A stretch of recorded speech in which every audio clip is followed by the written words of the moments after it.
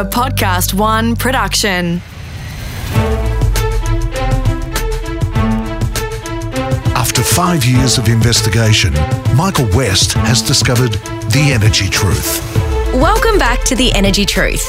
In episode 1, investigative journalist Michael West explained why we pay close to the highest energy prices in the world despite our vast natural resources. Let's explore how that happened. Rising prices coincided with the creation of the national electricity market. This was an invention of economists who believed competition would be better for users. What Michael has uncovered is a story of government gone wrong, of unintended consequences, and a lack of political will to fix a problem that many saw coming. Oh, that's just bizarre. That is just truly bizarre. But I mean, the whole thing, nobody ever thought about it before, never talked about it, nothing until the past 5 years, you know. Look, it was a very frustrating period for me personally because I could see it coming in 2005 when they created the AER.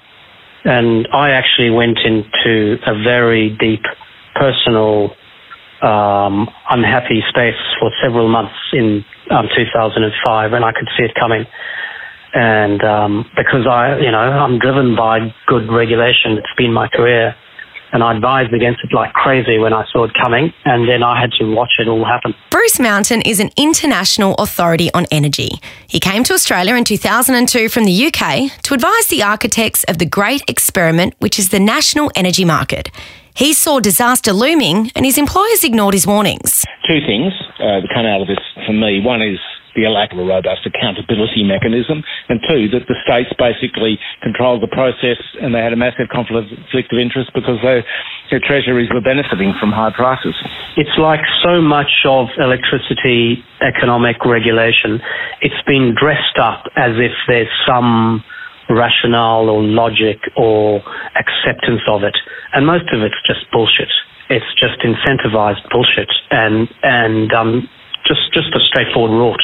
Unpacking it so that becomes clear is the case. The problem was not privatisation per se, but how the new energy companies were regulated.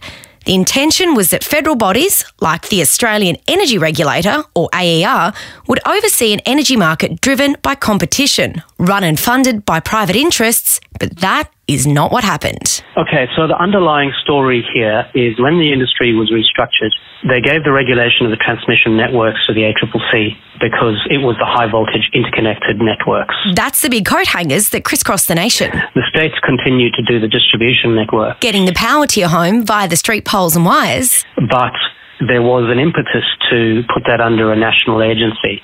And so in 2003 and 4, there was a discussion between the ACCC and the states to create the AER as the entity that would oversee this. So the AER is the body which approves price rises and acts as a judge in disputes. The idea of a national regulator sounded good in theory, but according to Michael, there was a fatal flaw. It didn't make the rules of the game. That fell to another body, the Australian Energy Market Commission, the AEMC. The quid pro quo for giving it to the AER was they created the AEMC above it, who would effectively set the rules and constrain the AER. The process started in 2003 and it was completed at the end of 2003, early 2004.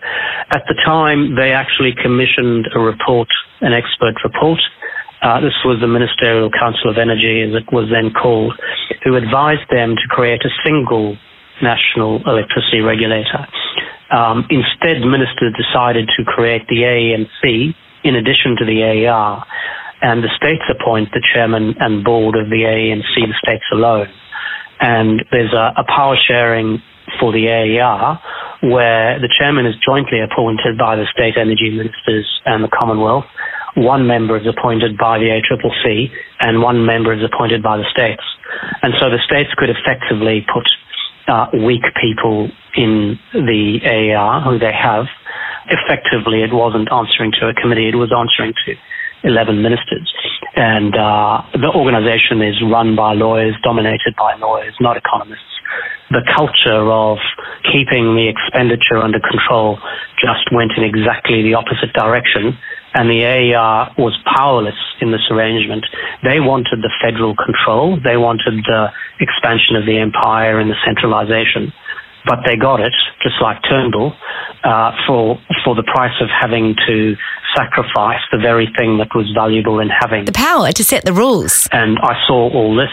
I was somewhat party to it. I came out to Australia in 2002. I was involved in the first regulation of Transgrid, the high voltage network. There was something very human at play, a belief that a free market would solve any excesses in the system and that the conduct of the energy companies would be restrained by competition.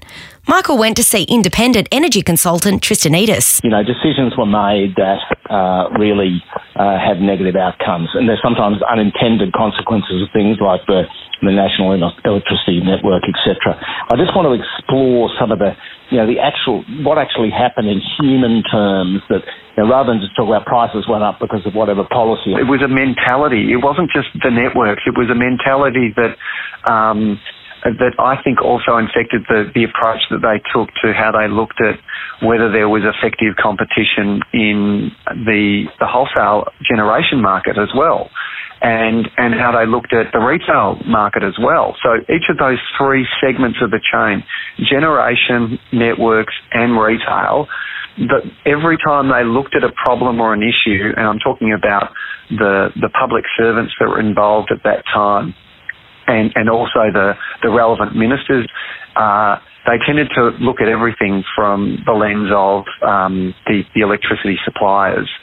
And really what they should have been a bit like, I think you guys are going to be important to this puzzle, but I've got to keep a bloody close eye on you because I don't trust you. I give you an inch, you're going to take the mile and screw over consumers. And I don't think they had that kind of watchfulness and cautious wariness about the suppliers. Some called this out at the time but were ignored. But such were the political benefits from overspending. Jobs and growth, huge dividends to state governments in New South Wales and Queensland, and the re-election of governments, the great gold plating had begun. So, what did they build? Transformers are the main component in the network expenditure that was involved, was upgrading transformers and adding more transformers. That was when people say we spent a lot of money on poles and wires, what they actually mean is we spent a lot of money on transformers. What is a transformer, though? As far as I'm aware, it's an album by David Bowie. That would be Lou Reed, Michael. Okay. Well, a transformer is, you see them up on the pole and they're often the thing that you can hear buzzing. That's one example of a transformer. Or when you go past one of those big substations that has a whole heap of wires feeding into it and there's a bunch of stuff on the ground and all this shiny metal, the transformer essentially steps down the voltage from the big transmission lines that come from the power stations. They come along, they then come towards the city, and they'll step down that voltage from 500 to, say, 250, and then it steadily goes down until it gets to your house, where it's stepped down to 240 volts. And how much overspending was there in dollar terms on this stuff, do you think? Well, I mean, the total amount of expenditure that was approved back in 2007 in network expenditure was about $40 billion. In the 2007 5-year period? Yes. How much of that was excessive expenditure? It's sort of hard to... I couldn't put a number on it. Some other people would be more capable than me in putting a precise number on it. But because some of it wasn't all to do with upgrades in capacity, some of it was to do with, well, we've got a new housing estate, we've got to build some stuff to service that new housing estate. But I suspect you'd be talking close to half of it was unnecessary expenditure, given where we've seen electricity peak demand go. Possibly $20 billion in excess spending in that first 5-year period. $20 billion wasted. The first period set the course for the game to come. The next customer pricing regime was established in 2012 using that already inflated asset base. In your view, Tristan, is that the number one balls up in this whole process, the number one example of the regulators taking their eye off the ball, the number one failure? Well, it's not just the regulators, it was the rule maker. So I suppose that, you attribute that to the Australian Energy Market Commission as well as the regulator. One thing that's worth pointing out is the Australian Energy Regulator, the head of that, Andrew Reeves, did bell the cat. He said, look, the rules are not working for me. this is kind of a bit too late, really. But he said, look, they've been biased in a particular way that just work all one way towards the networks and allowing the networks to undertake excessive expenditure. But he sort of made that clear in a speech. It was sometime around 2010, but it was just too late by then to bring it in. There was a series of public servants and ministers who had a naive approach to how they looked at these things, where they thought if they took off the shackles off not just network businesses but also retailers and generators, that, you know, it'd all get sorted out through the wonders of the market and incentive-based regulation. And they were naive, and that was the lead up to the problems that we had with network expenditure that came about around that 2007-2008 period, but also critically, the large increase we've seen in wholesale electricity prices over the last 18 months could also be put down to this naivety around regulators. Michael's argument is that when the feds left control of the rules with the states, a competitive market was doomed. There was never an effective umpire. And also in Victoria in particular, with very high excessive retail charges that are on top of networks and on top of wholesale generation costs, and releasing the controls over retail prices in Victoria, that was a product of a naivety and also an excessive looking at the problem always through the supplier's eyes, rather than, you know, maybe the eyes that you would apply if you were someone from Choice, or you were someone from the checkout program, where you can see that the problems that we see here in this market are repeated in a range of other markets where regulators just think, oh, look, the market will sort it all out and everyone will land on something where consumers end up ahead. And yeah, look, I'm a general believer in markets and I'm a general believer in competition, but you've got to recognise that if suppliers, if you don't keep a close eye on them, they'll find a way to make money through a far easier way than cutting costs and doing innovative products, and that's called duping the consumer or working over the regulator. Competition regulator Rod Sims and other experts recommended, when the NEM was being formed, that there be a single national regulator. Their voices, however, and the findings of an expert's report were ignored. The broad picture was truly national electricity markets. This was the reform. Get electricity away from these horrible state commissions, government state commissions, and create competition and create these national entities and a skilled national regulator that'll have teeth. Take it away from the states. The states were far smarter than that. They said, right, you're going to take it away. Okay, we'll give it to you, but we will give it to you in name only. Actually, there's the ANC who we appoint and who writes the rules, who will oversee you, and you guys will just implement it. But you'll also give us the cover for us actually profiteering from this, because now we can point to you as making the decisions publicly.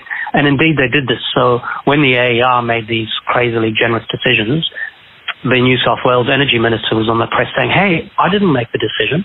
It was the federal agency, expert federal Australian energy regulator, who's assessed the prudency and efficiency of the expenditure. And the states are very smart. They knew all this, and that's exactly the way the thing was constructed. In just a moment, we will reveal the accounting trick at the heart of gold plating. Roman Domansky. You know, this is akin to putting the fox in charge of the hen house. And what you got out of that, not surprisingly, is a system that was massively tilted in favour of the network businesses and against electricity consumers. Roman Domansky is an economist and former bureaucrat who set up the Energy Users Association of Australia, which represents the nation's big industrial energy consumers. You can trace this, you know, if you plot a graph of electricity prices, you can see them absolutely spiking at around about the time when they first started to make decisions under this new way of regulating networks. And it's just disgraceful, really. The first set of really big increases in network prices started with the review of the New South Wales transmission and distribution electricity businesses. And that review was done in 2008 and the decision was made in 2009. And in the subsequent 5 years in New South Wales, the network prices in New South Wales went up by 100%, basically. So they doubled in 5 years. Now, when you consider that network prices make up around about half of the bills that people get for their electricity, you don't have to be Einstein to work out that forced up electricity prices for households by about 50% in 5 years. State debts blew out as successive governments built their own gold-plated networks on borrowed money. Bruce Mountain. The biggest source of state government borrowing was debt that it took on lend to its network businesses. The biggest single source of state government borrowing was lending to the poles and wires to the distribution networks for no good reason. Just gold plating, building substations that were unnecessary. So how did gold plating happen? Firstly, the cost of power to us depends on the value of the poles and wires that deliver it. To avoid blackouts, energy companies must meet so-called peak demand on the coldest days in winter for heating and the hottest days in summer for cooling. This only occurs on a few days each year, but the networks must be robust enough to deal with it. While usage was rising, the networks argued they had to spend big money to ensure reliable supply. The regulator ticked off on this and kept ticking off on bigger spending and price rises, even as demand for power began to fall from 2007. And secondly, state governments locked in high values for their networks before they were sold. To achieve this, they used an obscure accounting trick. This is called DORC. It stands for Depreciated Optimised Replacement Cost. It is a horrendous acronym designed to limit general understanding. Only industry insiders even talk about it. You better explain DORC to your listeners. Depreciated Optimised Replacement Cost, yes. Do you like DORC? Oh, look, I think my answer is no. Being an economist, one's always embarrassed when you're putting two sides to a point, the old two-handed economist. But the problem with depreciated optimised replacement cost is that replacement cost element. So you'd think it's sensible that if you build an asset, you should be entitled to a return on that asset. You should get complete depreciation and complete rate of return. But is it appropriate to keep revaluing that asset and continuing to give you a return on the revalued asset? You didn't have to fork that out, so you're getting a continual boost to your return. Is that appropriate? I think there's a good argument that it's not. And you find companies facing continually higher bills on a power line or a gas pipe that was built a long time ago, and they're getting returns on something they never outlaid. So I think there are problems there. DORC is only used in Australia, and for good reason. It doesn't make much sense. Look at it this way. If the government sold the Sydney Harbour Bridge and used DORC to value it, the sale price would be based on what the bridge would cost to rebuild today. Pick a number, any number. But of course, a buyer isn't rebuilding the bridge, they're buying it as a going concern. And yet, DORC is how the states value their networks, at the highest price possible. The value has continued to climb in private hands, and the regulators allow the networks to recoup their investments from the consumer. As a result, we have probably the most expensive power network in the world, at least on paper, or in the magical world of DORC. Bruce Mountain. DORC per se is simply a sort of methodology to revalue assets. The underlying idea is we say, if we were to rebuild the network that we have today in an optimized way, taking account of demand and supply on the network, what might it look like, and what might it cost to build? It is practically impossible to establish a meaningful number. Networks are far too big, far too complex, and no one knows what it's going to cost to build all of those substations and control gear and easements and overhead lines to reconstruct it. So the idea that you can hire some engineering advisors and they'll come up with a meaningful number is simply not right. The essential issue here, once again, was around the economics, what was driving it.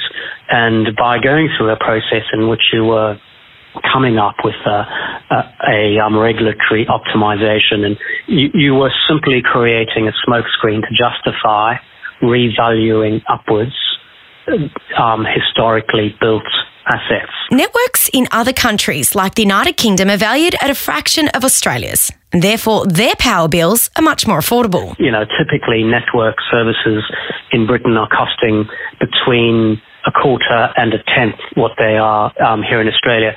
And theirs is a much more expensive network. Theirs is a largely underground network. It costs very much more to build. So historically, we always used to have an inexpensive network, largely overhead, although sparse in some areas, inexpensively sparse, single-wire earth return technologies. So even though they have a much more expensive network than ours, the underlying asset value per customer is much lower than ours, typically between a quarter and a tenth of ours. That's partly as a consequence of the fact that they didn't go through the silly DORC process, which was essentially here, it was simply a tax grab. In Britain, the driver for the privatization was around getting these assets to the private sector to operate. Here it was partly that, it was also partly a source of tax. Let's talk DORC in action. In New South Wales, Transgrid is a transmission company formerly owned outright by the New South Wales government. It was sold in 2015. Prior to that, based on the cost of replacing its poles and wires, Transgrid used to pay hundreds of millions a year to the state government. It helped pay for schools, roads and hospitals, all funded by energy users. The governments and their agents hired consulting engineers who, for a fee, said this is what the optimized replacement cost of the assets are. And the underlying calculation is, imagine we've got a network serving 2.4 million customers. What would it cost to rebuild that network today? Practically meaningless question, and you get a meaningless answer back. No one can possibly know, what that number is. What the governments and their regulators wanted to hear was it was far more than the historic cost. And that was all that was really necessary. So it was not a engineering assessment. It was simply a tax arrangement to drive up the regulatory value from the historic book costs. This same system now allows Transgrid's new owners to drive up their profits by dreaming up even bigger numbers on how much the network might cost if they had to rebuild it. Well, DORC isn't used anywhere else in the world. In the vast bulk of countries in the world, there is no attempt to revalue assets to a current purchasing price. In the US, large parts of Europe, it's the historic cost of the asset that's used. That continues to be the case. In the 1990s, Victoria used a form of DORC to maximise the sale price of its state electricity commission. But retail prices were capped to stop the gouging of consumers, and the new owners struggled to make any money. With this DORC model, basically that was Jeff Kennett was going through privatisation and he thought, well, how can I maximise my sale price? What I'll do is, he actually did exactly what the New South Wales government and the Queensland government did in the 2007 period. He just did it pre-privatisation in the 90s. And what he did was he inflated the asset base of those network businesses. They just went and came up with some kind of economic theoretical rationale for whatever the method was to maximise the sale price of those assets. And that was the model that they landed on. Then Kennett sold it to a bunch of private sector businesses who paid for it on the basis of a valuation, assuming they'd be able to make that revenue. And now the New South Wales government has done the same. They use that same regulatory model that we used that was set up under Kennett. Now the New South Wales government has then sold those assets on the basis of a regulatory regime that says, here's the asset value of these assets. They're completely independent of what we actually think electricity demand might be in the future, but you've got a licence to recover that revenue and that asset value into perpetuity. the current model is not efficient. It's not recognising that networks are open to competition from energy efficiency and open to competition from distributed generation. Kennett makes no apology for his use of dork. When you privatise, it's not the dork or the sork or the stork that actually rules the day. It's what the market says an asset is worth. And they value it both on today's asset value plus their anticipated returns over a period of time. New South Wales, when they privatised, and Baird got a fantastic price for it, bigger than the regulated asset base, and probably not as good as you got because you sent them all broke, all the Americans, didn't you? No, we didn't send them broke. They entered into a free market. They bid what they thought was right. And what happens after that is their business, not ours. But they did struggle. We also put in place, when you talk about pricing, a residual retail price cap, which would have prevented a lot of the abuses that are currently taking place. That is, profit gouging, etc., etc. But sadly, that retail price cap control was in fact abolished by our successor governments, being the Brumby government, in 2009, because at that stage they felt they were comfortable with what I would call the state of the market. Kennett had maximised the returns to Victoria, but capping prices reduced the profitability of the business. That is, until prices were deregulated by John Brumby's Labor government, which followed. John Thwaites, who was Brumby's deputy, now admits that was a mistake. What went wrong? In Victoria, the State Electricity Commission, which was around for decades, was privatised in the 1990s by the Kennett government. And since then, there's been a continued progression towards an even more market-orientated approach. And in 2009, retail energy pricing was deregulated. And the theory was that once you just allowed the market to operate, competition to operate, that would drive down costs and provide more innovative services.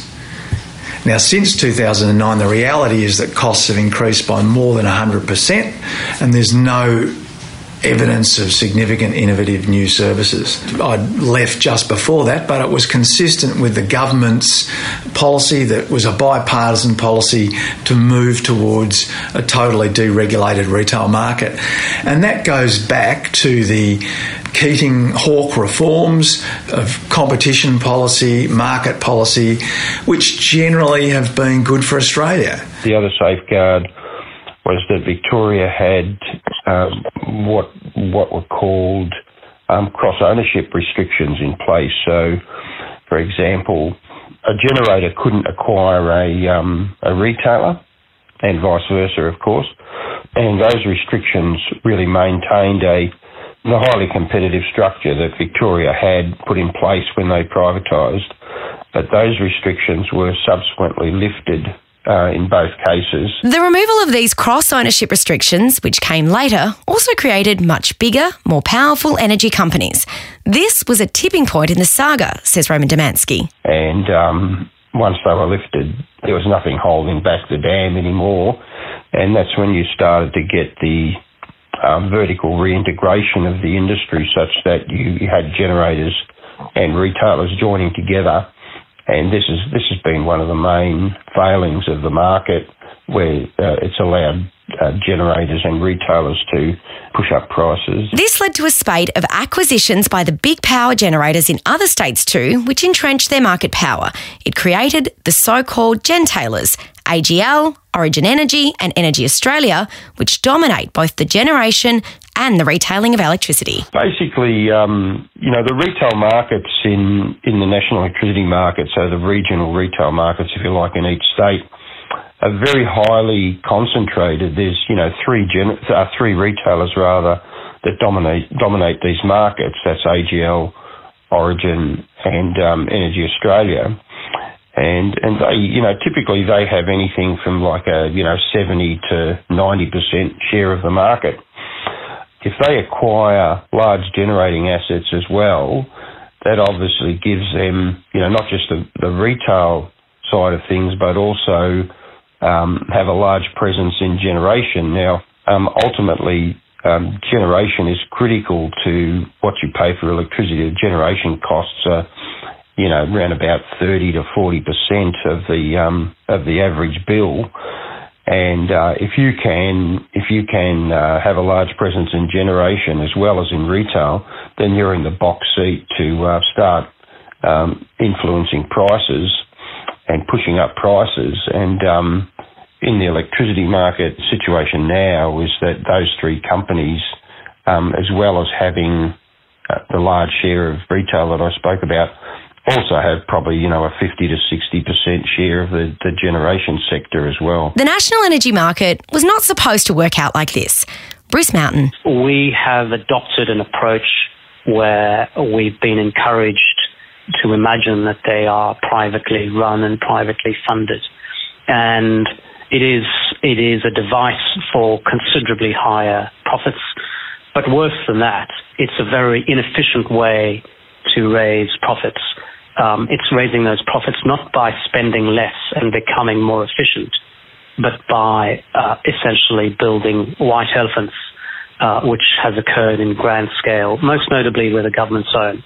I mean, could you argue reasonably that the government's using this as a tax base is just another form of tax which goes into infrastructure and health and schools and essential services, so therefore the economic impact of ridiculously high energy prices isn't really all that bad?